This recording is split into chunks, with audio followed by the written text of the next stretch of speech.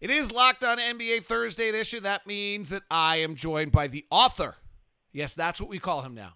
We've called him many other names. At some point, we even argued enough I might have called him a bad name. But now we refer to him as the author. Ben Golliver, you're writing a book, my friend. What's the story? I am writing a book. It's called Bubble Ball. People can pre-order it on Barnes & Noble. There's a link on my Twitter page. I mean, look, it's just going to be my life down here in Orlando. You know, I'm spending basically 3 months covering the NBA restart. Been down here, since July. And as you know, we were kind of covering it every step of the way, blow by blow in the months leading up to it. So it'll be a little bit about my journey, a little bit about how the NBA put this thing together, why it's been successful so far. And then, of course, it's going to be, a look at the 2020 title chase, which gets more and more interesting by the day. So it'll be a little bit of everything, but I'm excited to write it. It'll be coming out in May 2021, but people can get in early now if they'd like. Another week of positive tests. They're awfully close to closing out phase one of this pure bubble phase one as a roaring success. And then the question is going to be whether or not phase two, which involves family and friends coming in, can hold to this level of a standard. Yeah, I think you're going to have some question about how many of those people do want to really come in, though. You don't know necessarily how long your team or your player, if you're a family member, is going to be staying. So that could lead some people to say, oh, well, maybe not. Let's just wait this thing out. I think ultimately, phase one was easily the toughest phase. I think actually onboarding everybody down here was the trickiest part. They've had great momentum with the zero positive tests. I mean, it's just been basically a month with no flaws whatsoever. I think the biggest challenge right now that you hear the leadership people down here talking about is just protecting against the false sense of security, making sure everybody sticks to the guidelines. But I think everyone's internalized the rules. Certainly, I'm seeing fewer people forgetting their masks. Everybody seems like they're getting their tests every single day as well. It's just become part of the routine. It's the new normal, and the basketball continues. And I think that, all the earlier talk that we had about, oh, guys are going fishing, oh, guys are hanging out, they're trying to go golfing and all that. I noticed a real kind of quiet on campus this week. It just seemed like it was a more serious vibe. Once the playoffs started, it seemed like it was business time. And I think that there's so many games at this point, there's almost nothing else to do except for watch basketball and for the players to play basketball. All right, let's get to the basketball. The Dallas Mavericks have evened the series at 1 game apiece with the LA Clippers, 127-114. The Mavericks' number one offense in the NBA showed up, but they did it with Luka playing just 28 because of some foul trouble. They did it with yet another in the line of Roddy Beaubois and Monte Ellis and kind of small scoring guards that were on the scrap heap, and Trey Burke leading the way with 16. How much of this is just, can it possibly be that the Clippers didn't have Patrick Beverley? Is it that important? This team with two megastars doesn't have Patrick Beverley and they just lose their zest? Well, I'd say there's a big downgrade from Patrick Beverley to Reggie Jackson. So that's, absolutely a factor. But I think we should give a lot of credit to Dallas here. I mean, before Porzingis was ejected, they were looking really, really good in game one. And they actually closed game one very well with Luke kind of at the helm. I think you saw tonight they're more than just a one-man team. I don't think you can be one of the most efficient offenses in NBA history if you're solely reliant upon one guy. You have to have capable threats at all positions on the court for most of the game, and they certainly do. We talk so much about Houston's style of play causing problems for opponents, right? The small ball, the stretch you out, all that stuff. But Dallas poses a lot of problems for opposing defenses too. They keep guys out of the paint. Basically, unless it's Porzingis posting up, they're going to be almost perfectly spread the entire game. They have so many different ball handlers who can attack that paint, attack the basket. And you saw that with the different scoring contributions tonight. And then, of course, Luke has just kind of been a maestro for the entire run here in the bubble. I mean, he seems very, very comfortable, and he's so competitive. I mean, you should have seen the smile on his face tonight coming in the post-game interview because they got the win. His message was 3 more. I mean, there's so much confidence from him already. They really do feel like they can win this series, and I think that stuff is infectious. I love their team chemistry on and off the court. They don't seem to be making the type of excuses we've heard from some other organizations, whether it's the Lakers or the Sixers, fixating on the idea that it's empty gyms and they're not playing at home, those kinds of questions. Dallas is just down here at a ball. They've got a great offense. It really works. And it's working right now against a very talented and deep Clippers team. They're just executing, and the Clippers are going to have to find some answers. These are Paul George's shooting performances in the last 8 playoff games he's played. Ready? 2 for 16, 8 for 24, 11 of 20, 3 of 16, 8 of 21, 14 of 20, 10 of 22, and 4 of 17 tonight. So in his last 8 playoff games, of which his team has won 2, I believe, he has put up 5 massive stinkers, including tonight 4 of 17, and is shooting 39% in his last 8 playoff games. So I have 3 comments to this. If you're going to give yourself your own playoff nickname, perform, instead of giving yourself a nickname. 2, don't rag on Dame Lillard until you can wave someone goodbye. And 3, what's going on here? And I thought it was cute he had ice pack on the shoulder after the game because he's been injured, said either seriously or in quotes, in every playoff series he's played in. Look, I think, it's funny how these narratives come back around. I'm sure that when we were doing like a season preview podcast, like however many months ago, 9 months ago at this point, I'm pretty sure we decided that Paul George was coming into the playoffs this year with kind of more pressure on him than anybody else. The only other person kind of in that category, I would say, would be Anthony Davis, just because he's also, never really gotten over the hump, and he's playing on a high profile team in the Lakers, much like the Clippers. But I still think that's true. Game 1, I think the Clippers were feeling really good about escaping with that one. But they did not come back with the mentality tonight, I didn't think, of a team that's just trying to like stomp on its opponent's throat, just kind of take care of business. And, Paul George never looked comfortable. He had good looks. They're giving him the ultra green light to shoot. He takes a lot of tough threes off the dribble, whether it's in transition, moving, because he can hit those shots. He just hasn't really been hitting them so far here in the playoffs. I think that he had a really nice opener in the bubble against the Lakers. And then, maybe since then they took their foot off the gas a little bit, rested guys here and there, and maybe he just hasn't been able to find his rhythm. I'm still pretty confident in the Clippers' ceiling overall. I do still like their talent. I know people like kind of nitpick at their chemistry and their cohesiveness on the court. I think that's really where Patrick Beverley does come into play, because he's sort of their emotional leader and their vocal leader. They kind of rally and get their confidence from him. It's not a coincidence when he goes out, they don't play nearly as well. I think their record falls almost to like 500 when he's off the court this year. But for Paul George, it is time to step up. I think it's completely fair to say that. The track record speaks for itself, and the expectations are enormous. When you're looking at the Lakers struggle as they have in Game 1, when you're looking at the Bucks, faltering in their Game 1, the door is wide open here for the Clippers to kind of make this their bubble. And Paul George is going to be a central part of trying to make that happen. I think what gets interesting if Patrick Beverley's not right is, and it didn't show tonight, he actually had a pretty good night, his plus minus is fine. I actually think Lou Williams is an issue for them, particularly in this series. Lou Williams is a fabulous offensive player, one of the great 6 men in the league. I love the guy actually as a person, just interviewing him and things of that nature. But he's a bad defensive player. He's instant offense. If you have Kawhi Leonard and you have Paul George, you shouldn't need instant offense. So when he's on the floor with those 2 guys, his strength is negated, and his weakness, which is he can't defend against a team that's playing 5 out like Dallas, is exploited. I think it's a real problem for them if they don't have Patrick Beverley on the floor in those moments and they have Lou Williams on the floor. I agree completely. You look at some of his defensive fouls tonight were really rough. I mean, cheap fouls, giving up free points. It was a major problem. There was actually some, people in attendance near Media Row were just kind of aghast at some of the decisions that Lou Williams was making on the defensive end during this game and not being shy about kind of sharing that thought. Look, I've never thought that he was a member of their best 5-man lineups this season. I think they're way better off loading up with defensive players around Kawhi and Paul George.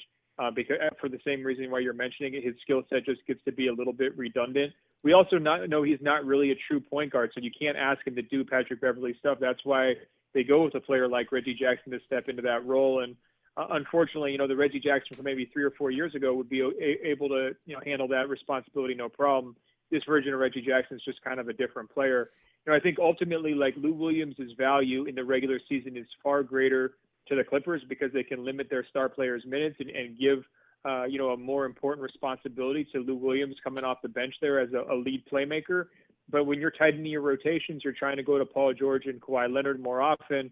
He's going to wind up getting squeezed out a little bit, and he's very easy to pick on defensively. The lack of size, anytime there's a switch, you can kind of go right at him. He doesn't muster much of a fight there. And if he ever gets stuck inside, it's just kind of all over around the basket area. He's not really a rebounding guard either. So, he is a liability in certain situations. And if you look at his career, scoring efficiency as well, it's taken a big hit in the playoffs. Until last year, really, he had not been a playoff player at all. He had a nice series against Golden State, kind of going head-to-head against KD there for a while. But prior to that, he's been, kind of one of those guys whose numbers fall off a cliff in the playoffs. So I don't think he's to blame, by the way, for Game 2. I think he was one of the few guys who showed up offensively for the Clippers. But I do think that as they go deeper into the playoffs, assuming that they do, we're probably going to be seeing lighter doses of Lou Will. Here's an interesting little note for you. Kawhi Leonard, Paul George, Patrick Beverley all on the floor together. No Lou Williams. Clippers are plus 13 per 100 possessions. The offense is in the 96th percentile, and the defense is in the 91st percentile. The sample size is much more limited because Doc Rivers is a good coach, so he didn't do this very often. But Lou Williams playing in place of Patrick Beverley with Kawhi Leonard and with Paul George, they are only plus 1.3, and their defense drops to the 35th percentile. That should be very concerning. What's your thought on the rest of this series? Well, my first thought on what you just said is that, it is kind of an open joke around these guys how little he cares about defense because he's such a pure scorer, and they always kind of crack on him about that. It's like every time he gets a steal, they almost want to go out of their way to give him credit for it because, it's just not what he cares about as a basketball player. And when we get into the playoffs and you're seeing all these other teams with extraordinary offenses, whether it's Dallas has been putting up crazy points, Portland obviously has been putting up crazy points, the list goes on. I think that your series, Jazz and Nuggets has seen some pretty high, scoring affairs as well. You can't have that weak link. He will get picked on mercilessly, and it's definitely something to watch. In terms of this series specifically, I'm having a hard time wrapping my brain around a more complicated thought than like, holy cow, Luka. It's sort of just been like running through my head over and over. I was pretty stunned late in Game 1 where he is just so easily getting to the basket, even with Kawhi on him or whoever else they're putting on him, and just generating really good looks for his teammates or himself. I thought it was interesting that Doc Rivers, after Game 1, made a comment. I asked him, basically what's his take on Luka having this, record-setting debut in terms of points for a playoff player in his first game. And he said, look, I'm okay with Luka scoring. We just have to figure out a way to limit the points off of his assists out to the shooters because basically, in Doc's opinion, anytime they made a mistake on their weak side defense or helping down too much, Luka made them pay. And I think, again, you're seeing them generate really, really good looks. And I don't think that the Clippers defense has really lived up to its reputation so far in this series. So that's kind of what I'm watching. It's that chess match between Luka and what we assumed was going to be a very elite Clippers defense. So far, I would actually give the edge to Luka. He's Ben Golliver, Washington Post. I'm David Locke. You can follow him at Ben Golliver. You can follow me at Locked On Sports. Today's show is brought to you by RockAuto.com, a family business serving auto parts customers online for 20 years. Go to RockAuto.com to shop for auto and body parts from hundreds of manufacturers. Chain stores have different price tiers for professional mechanics and do-it-yourselfers. You go into their store and all you get is what they have to offer, pulling up on their computer what's in stock, but not at Rock Auto. Rock Auto always offers the lowest prices possible rather than changing prices based on what the market might have. And they have incredible selection from everything from tail lamps to carpets, motor oil to engine control modules. Rock Auto is cataloging is unique, remarkably easy to navigate, little old school, quickly seeing all the parts available for your vehicle and choosing the brands and specifications your prices prefer. Best of all, RockAuto.com's prices are reliably low and the same for professionals and do-it-yourselfers. Why spend up to twice as much for the same parts. Go to rockauto.com right now and see all the parts available for your car or truck. Well, rockauto.com, make sure you write in Locked On in How Did You Hear About Us. That's Locked On in How Did You Hear About Us box so they know who sent you. Amazing selection, reliably low prices, all the parts your car will ever need. It's rockauto.com. If you're a news junkie and you want to get the news in 10 minutes or less, podcast Axios Today is there for you. Check out Axios Today with all their news experts and Nyla Budu bringing you the news and all the stories. They're award-winning journalists in 10 minutes or less. Axios Today. All right, the second game of interest, Boston and Philadelphia yesterday. Boston blows out Philadelphia. Philadelphia rolled, I think, is a pretty fair assessment on this one. They're a dead team walking in. I'll be honest. I saw it coming after game one. You just look at their overall team body language and lack of togetherness. The fact that, Embiid is, not necessarily completely integrated late in games in terms of, getting passes from his teammates and, feeling like they're all paddling together. You just have a complete contrast. The Celtics look like they enjoy each other's company. They're playing super hard. They're locked in, sharing the ball unselfishly, making well-timed defensive rotations. Just doing all the little things that you would expect from, a well-run organization. And the Sixers, it's been pretty chaotic. And I don't think we can just blame this on Ben Simmons' absence. It's a convenient excuse, but a lot of these issues were there all season long, even when he was healthy. I just don't think that team is put together very well. I think that the questions about their coach have been hanging for so long. It just casts a shadow over everything they're trying to do.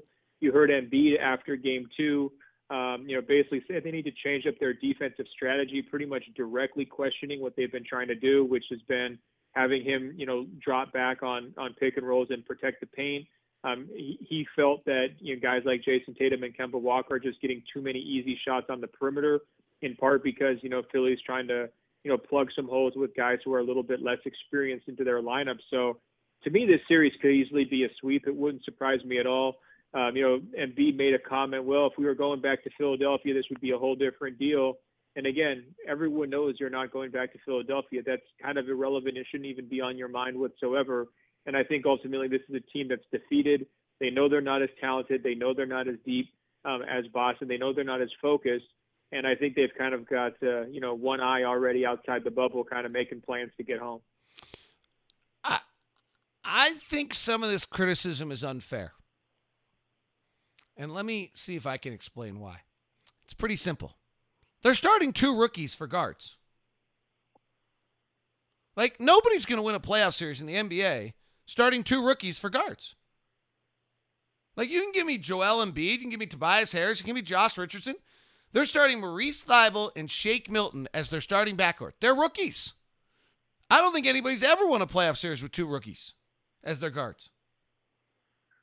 Well, somebody's got to get criticized in that situation because you look at the size of their payroll, you look at the expectations that they came in with to start the season, and then you look at Ben Simmons, who was good this year and arguably very good, but he's not like a top five level player. So for them to fall apart and for them not to have some level of togetherness at this stage of the season when they've got one of the most expensive rosters that's locked in for 4 years down the road, somebody's going to have to get blamed. I don't know if you want to point the finger at the front office, I'm completely fine with that. But I don't think we can let these guys off the hook just because they're at that situation. Well, I don't know if I'm letting them off the hook, but the way they built their team, if they have an injury to Tobias Harris, Josh Richardson, Joel Embiid, or Ben Simmons, they're in trouble. Like, that's how that team's built. Like, because they have $120 million in those four players. I don't know what Josh Richardson's making, but it's pretty darn close to what I just said, I think. So the minute they're missing, and I haven't even mentioned Al Horford, right? Like, so they probably have 120 in Al Horford. Like, they've got talent, but they have no depth, and they have no depth in their backcourt. Like, I guess I think Boston's great. So, and I thought Boston was going to win the East, and maybe not with Gordon Hayward's injury. So I'm just not surprised at all that they're kicking the crap out of Philadelphia right now when Philadelphia is starting, like, basically playing two rookie guards. No, I can't say I'm surprised, but I would say that I'm just disappointed by how it's happened. I mean, sitting courtside at these games, it's like, it almost felt like they were trying to walk off the court early after the game. Do they even want to be here? It's that kind of a vibe. And, there were some very pointed questions towards Brett Brown along the lines of, why do you think you guys are going to be able to turn this around? I just think that this is a pretty dire situation for this group, and it's been building for a long time. The frustration has been simmering. And I think when you look at the individual talented players that we've talked about, Al Horford, disappointment. To me, Embiid individually has been a disappointment in these playoffs. I would also say Tobias Harris, who I think was like 3 for 15 or 4 for 15, something like that tonight, disappointment. And so this team has looked good on paper all year long. And, when someone does go down, your main, big salary guys need to step up and try to carry the load. Those guys just really haven't responded, at least, showing the type of heart and togetherness that you would hope for. And again, it's not a huge surprise that they're losing to a more talented and, a more focused and, I think better coached team, frankly. But I do think it's more about how they're losing rather than that they're losing. Joel Embiid is probably the question mark there. He's such a character. He's got all these aspects to him, but, is there a seriousness enough approach is what the criticism of him is, right? I think it's fair. And look, he's a first quarter player right now. He'll come out and look great for the first 12 minutes, and then he starts grabbing the shorts, grabbing his hips. The game goes on. Is his effort level sustained across 4 quarters? And they had to play in big minutes because it's a do or die game. And, he really faded. I don't think he had a single field goal in the final 11 minutes of game 1, in part because, he was having trouble even just getting entry passes from his teammates. But again, the game got so out of hand in the second half that he didn't even necessarily have to play down the stretch of game 2 because they just couldn't keep it close. I mean, this was a player that people wanted to elevate alongside Giannis as being one of the most talented or highest impact players in the league. It's a guy who told us that he was interested in winning MVP and Defensive Player of the Year. And, you're looking at this matchup. I mean, both Tatum and Brown have been significantly better than him in this specific series. And I know he gets his numbers, but the impact just does not add up. The game flow does not go through him. And I think still from a conditioning standpoint and just an ability to sustain high-level play, he's just still not there. And I guess I'm wondering, when's it going to happen if it hasn't happened yet? Maybe it's time for a change of voice from the coach. Maybe that could help push him along until next season. But again, I'm coming out of this thing pretty disappointed in him individually, in part because I had very high expectations, thinking, when you're watching a game like Christmas where he just dominates and makes the Bucks, look like a team that's really vulnerable to Philadelphia from a stylistic standpoint. That guy, that takeover guy, just hasn't really been here in Orlando. How good is Boston even without Gordon Hayward? Really good. I understand the hand-wringing about losing Hayward. He's a really good player, but they've got a lot of other really, really strong wings. I mean, Tatum's absolutely been on fire. The best thing about him is he can get 30-plus without breaking the offense, And, we mentioned Paul George a little bit earlier. He has not been at his best in the playoffs here. But when Paul George has played his best basketball, it's always been this idea that he can kind of oscillate between getting his own offense without hijacking things and just sort of doing it within the flow. And I just feel like Tatum has gotten to that same point like 5 years earlier in his career than Paul George did, which I think speaks very highly of what Tatum's future is going to look like. But he also just brings it consistently on the defensive end. He's really smart. He's always in position. He's kind of sneaky long. He's not like crazy tall and with a crazy wingspan, but he does, deflect a lot of passes, and he just, denies his guy the ball a lot. There's a million things to like about Jason Tatum. There's a reason why Boston spends, years or, months here recently hyping him up as a potential future MVP. And I think a lot of that stuff is looking deserved here. He's played very well. And to me, he's the guy who's kind of carrying this show. Look, Jaylen Brown's been awesome and stepped up in some big moments as well, and he shot the ball very well. But to me, the story of this series is really Tatum stepping up and being the best guy on the court.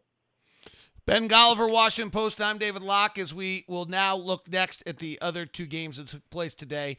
Plus, we'll look ahead to the Lakers and the Blazers, plus the Bucks and the Magic, which are probably the 2 maybe least good games tomorrow, but the ones that have the biggest spotlight, because those other games certainly have a lot going on as well. We're all out wanting to help our local restaurants. We all want to eat out. My wife put together like 100 straight meals at one point in this whole world we're living in. Well, that's where DoorDash comes in. You want Chinese, you want pizza, you want craving froyo, anything and everything from DoorDash. Continue supporting restaurants in your community and doing it safely. There are thousands of restaurants open for delivery on DoorDash, and they need your patronage now more than ever. Support your favorite restaurants on DoorDash. You're counted on restaurants. They're counting on you, and while their dining rooms will be closed, they'll still be open with delivery from DoorDash. DoorDash app that brings you food you're craving right now, right to your door. Ordering is easy. Open the DoorDash app. Choose what you want. What would you want to eat? What food is going to fire up for you? And then the food will be left safely outside your door with a new contactless delivery drop-off setting. Over 300,000 partners. That means you get anything from your local go-tos or national restaurants like Wendy's, Cheesecake Factory, Chipotle, whatever it might be. Just open the DoorDash app and select your favorite local restaurant. Right now, listeners get $5 off and 0 delivery fees on their first order of 15 or more. When you download the DoorDash app, enter Locked On NBA. $5 off, 0 delivery fees, first order. Download the DoorDash app, enter in Locked On NBA. That's Locked On NBA for $5 off and free delivery. And Ben Golliver, do not go outside the bubble to get your DoorDash. I won't, but you're making me jealous with that ad rate. I'll say that for sure. All right, Utah blows out the Denver Nuggets. I called that game from Salt Lake City. Here's what's interesting to me in this game. There's two things that are really interesting to me in this, three things in the series. Actually, the series is fascinating. First is Denver this year, when they don't have Gary Harris or Will Barton, are minus 3.5 per 100 possessions. Like, that's a big deal. They're missing their two wings also. Two of their, three starters. Michael Porter might be a starter now. So they're missing two of their top 7 guys. The Jazz were missing two of their top 5 guys today. So this was a game of really, shorthanded teams. But Denver is minus 3.5. Minus 3.5 per 100 possessions is not a good basketball team without those two guys. It makes you wonder a little bit. The other one that's really interesting to me in this is Denver won game 1. Made a significant defensive adjustment because Donovan Mitchell had 57 points and started trapping the ball and playing their screener up high and not dropping the big, and the Jazz torched them. On an adjustment, well, you don't see that very often, Ben. You don't see a team make a significant adjustment change while up 1-0 in a series, and then you see it less when then the other team's offensive rating. The Jazz offensive rating was a 141. Well, that was exactly what my question was going to be to you is Denver's defense danged if it does, danged if it doesn't? Do they have any adjustment they can make besides hopefully getting some of these guys who aren't healthy back? Is it just come down to that, or are they just at a point where they've got multiple weak links that can be exploited kind of no matter how they put them on the court? Is it sort of a whack-a-mole situation? It feels a little whack-a-mole. I mean, the Jazz shot 20 of 44 from 3, and they missed their last 5. So, I mean, they were having an unusually high, good shooting game. But Denver, the thing that was lost in the midst of Donovan Mitchell scoring 57 points was that Denver went 20 of 33 on above the break threes that day. So Denver had a way out of body experience in the first game. They still have for the series. They shot 48%. The Jazz have not stopped Denver yet in this series. That's where, if you're Denver, I think you're most excited, is that the Jazz have not stopped them at all. But it does feel like you don't go trap the ball. The Jazz are just running guard-on-guard pick and rolls or various actions to be able to go get Donovan Mitchell on Jamal Murray, who has yet to get a stop against him in the entire series. Donovan Mitchell is shooting 5 for 5, 3 for 3 from 3 when guarded by Jamal Murray. He's shooting 4 of 6 when guarded by Michael Porter. He's shooting 6 of 9 when he gets Nikola Jokic switched on him. He's shooting 3 of 4 when he's got Monte Morris switched on him. He's shooting 6 of 12 against Jeremy Grant and 4 of 8 from 3. This doesn't even count the free throws. If they get anyone other than Torrey Craig guarding Donovan Mitchell, he just is going to work on them right now. So you're right. If you do that, the Jazz then run the actions to get him to somebody else. That's going to be tough. Mike Conley comes back if he passes tests in enough time by Friday, and he's back on the floor as well. Well, that was my next question for you, because I started to see some stuff on social media. There was a Mike Conley sighting standing in his window kind of waving at his teammates. It's an amazing picture. People should go check it out if they haven't seen it. How much more does he stress Denver's defense in this particular matchup? And I ask that in part because I think Jordan Clarkson went off tonight too, right? So, yeah, I think what you have, on one sense, I think he's not as big. They become smaller. They've been starting a big guy in Juwan Morgan, who's an undrafted free agent. But you can just now do so many more things, right? You have 3 pick-and-roll ball handlers plus an isolation player in Jordan Clarkson. If they really are trapping Donovan and he can't get him the ball, then you run a pin down to Donovan on that side, and there's no third player to come bring a trap to. And if you trap and Donovan catches it, then Rudy Gobert's rolling to the basket wide open. So there's just, you add that ball handler, there's just so many more things I think you can do. And so I have to assume he's going to help, not to mention a year ago, Mike Conley, I think, was the 3rd best open catch and shoot guy in the NBA. Like, this guy can we don't think of Mike Conley as a bona fide shooter because he's so used to playing with the ball in his hands. But, if he's the guy in the corner when they've overshifted, he's knocking it down. And I feel like that's going to be his future there. I feel like that he's going to be sort of just gradually kind of phasing into the background a little bit as Donovan continues to do this kind of stuff. I mean, you're not going to be able to take the ball out of his hands. He's just kind of working himself into that spot where he's going to have to be that guy. I remember when we were previewing this series, we were focused a lot on how Jokic had dominated Gobert during the regular season. It does feel like so far, is it fair to say that the series has been a little bit more of a backcourt series? And then I saw, just by glancing at the box score, I think Gobert was plus 24, Jokic minus 23. What have you made of their matchup here through 2 games? So I think the first narrative was false. When Rudy Gobert and Nikola Jokic were on the floor together during the regular season, Jokic put up big numbers, but the Jazz outscored the Nuggets. So while Jokic did put up good numbers, I think part of what Rudy Gobert allows the Jazz to do is to guard Jokic one-on-one, and maybe he goes and gets like 11 points like he did in the first quarter of the game because he's going at it, but nobody else is involved at that point. And part of Jokic's genius is his passing.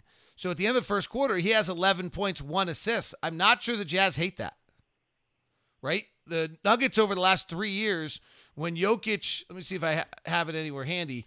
When Jokic is 4 assists or fewer, they're like 15 games below 500. Now, he ended up with 6 by the end of the night, but they were fairly inconsequential in a game in which the Jazz led by 31. So if Gobert's defense can take away Jokic's passing and getting other guys involved, I think that's as important as anything else. Today, this game just became a rout in this end of the first half and into the second quarter. The Nuggets had just a brutal defensive quarter in the third quarter, and the Jazz had about as good a perfect offensive quarter as you can have. The Jazz went 13 of 18 from the field, 9 of 12 from 3, 8 of 8 from the free throw line with 2 turnovers.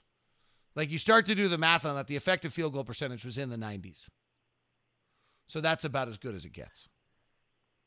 One takeaway I've got from this, real quick, my final thought on this series would just be that, how when we get into a normal series that actually has home court advantage and you hit that stage of like 5, 6, 7, where the team with the greater urgency winds up winning and just extending if the 2 teams are very closely matched, because whoever lost the previous game just kind of like comes out ready to rock. Now that we don't have home court advantage, I wonder if this series is going to be like kind of a good test case where like the team that lost the previous game just winds up coming out harder because they do seem fairly evenly matched here.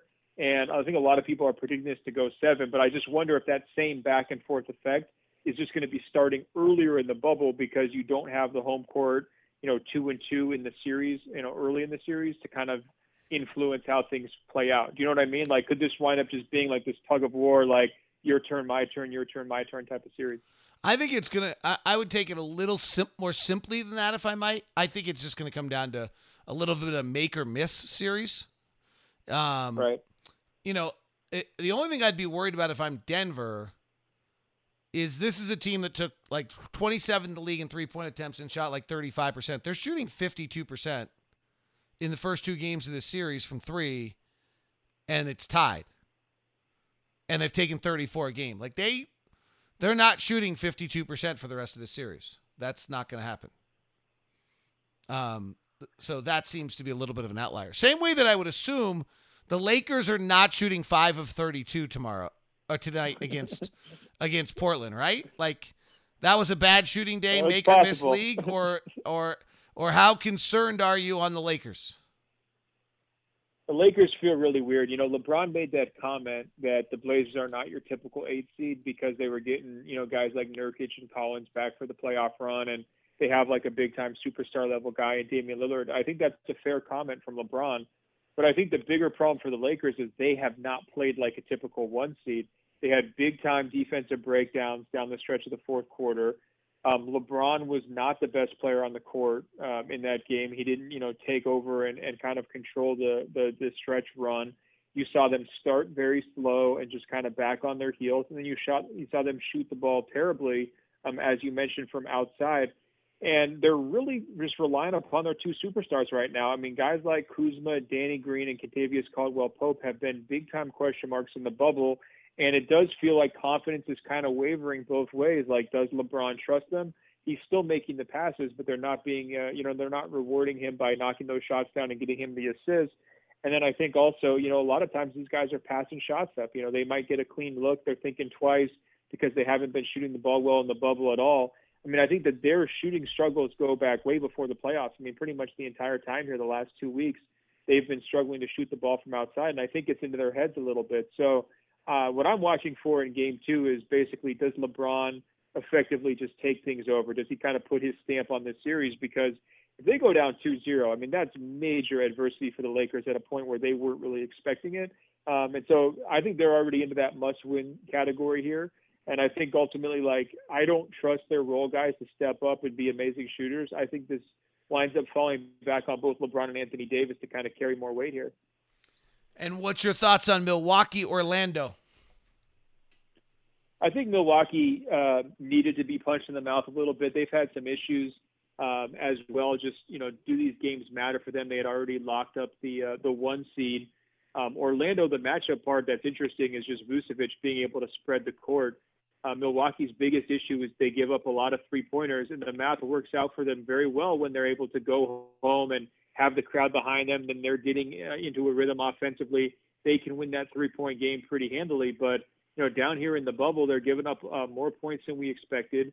They got just lit up from outside by Vucevic and Orlando's perimeter players. They were just chucking threes like crazy. And I think what we know from Milwaukee is that they're going to be probably pretty late to adjusting almost anything from a system or a strategic standpoint. And talking to one executive down here who watched their game, he was saying, look, they need to shake this thing up on defense. They cannot continue to give up as many 3-pointers as they typically give up, because this has been considered a shooter's gym. Guys feel very comfortable. You're seeing lots and lots of offensive explosions down here in the bubble. You sometimes have to adapt to your surroundings. And the executive's argument was like, look, they're just kind of on the wrong side of the numbers here. And if they continue to stick to their guns, they're going to wind up going down with the ship. Not necessarily against Orlando, but at some point later in this, this playoff bracket when they're going to be facing teams that can really shoot the 3 ball. Well, I would say that the Bud is notorious for being stubborn, so it'll be interesting whether or not they make any adjustments of that nature. Right, and I'm pretty skeptical on that fact because they're so proud of how they've played, and it's worked so well for them defensively. I mean, they had the number 1 defense in the league for a reason. They're great at what they do in terms of protecting the paint and protecting the basket. I do think that there is an element of this is a new environment. The game is not quite the same. Lots of teams don't have, key rotation pieces, so there's all sorts of adjustments you need to make, and you have to be flexible. I do think that this environment favors flexible coaches and versatile rosters. And I think, for Milwaukee, I mean, they are pretty locked in how they want to play. It's very systematic. It's very top down. I do think that makes them a little bit vulnerable, but I think they're going to take care of Orlando. Look, they won those regular season games by an average of 17 points. Giannis is still easily the best player in that series. They're going to be able to figure it out. They'll get better contributions from Chris Middleton and some of their shooters too. I just think the big takeaway from game 1 is Milwaukee's defense is a lot more vulnerable than I thought it was, before I got down here in Orlando. Probably the 2 games we'll watch the most are those 2. The other 2 will probably be better. Oklahoma City looks to even with Houston, and Indiana looks to try to even it up with Miami. He's Ben Golliver. Go to @BenGolliver on Twitter and make sure you get his pinned tweet, which is a newsletter to his Washington Post. And also the new book is coming out. You can pre-order it at Barnes & Noble, and it's called Bubble Ball. That is what Ben Golliver's up to these days. I'm David Locke. Thanks for tuning in to Locked On NBA. Anthony And Adam will be with you tomorrow for Locked On NBA, reviewing tonight's games for you. If you want more right now, tell your smart device to listen to the most recent episode of podcast Locked On Fantasy Basketball.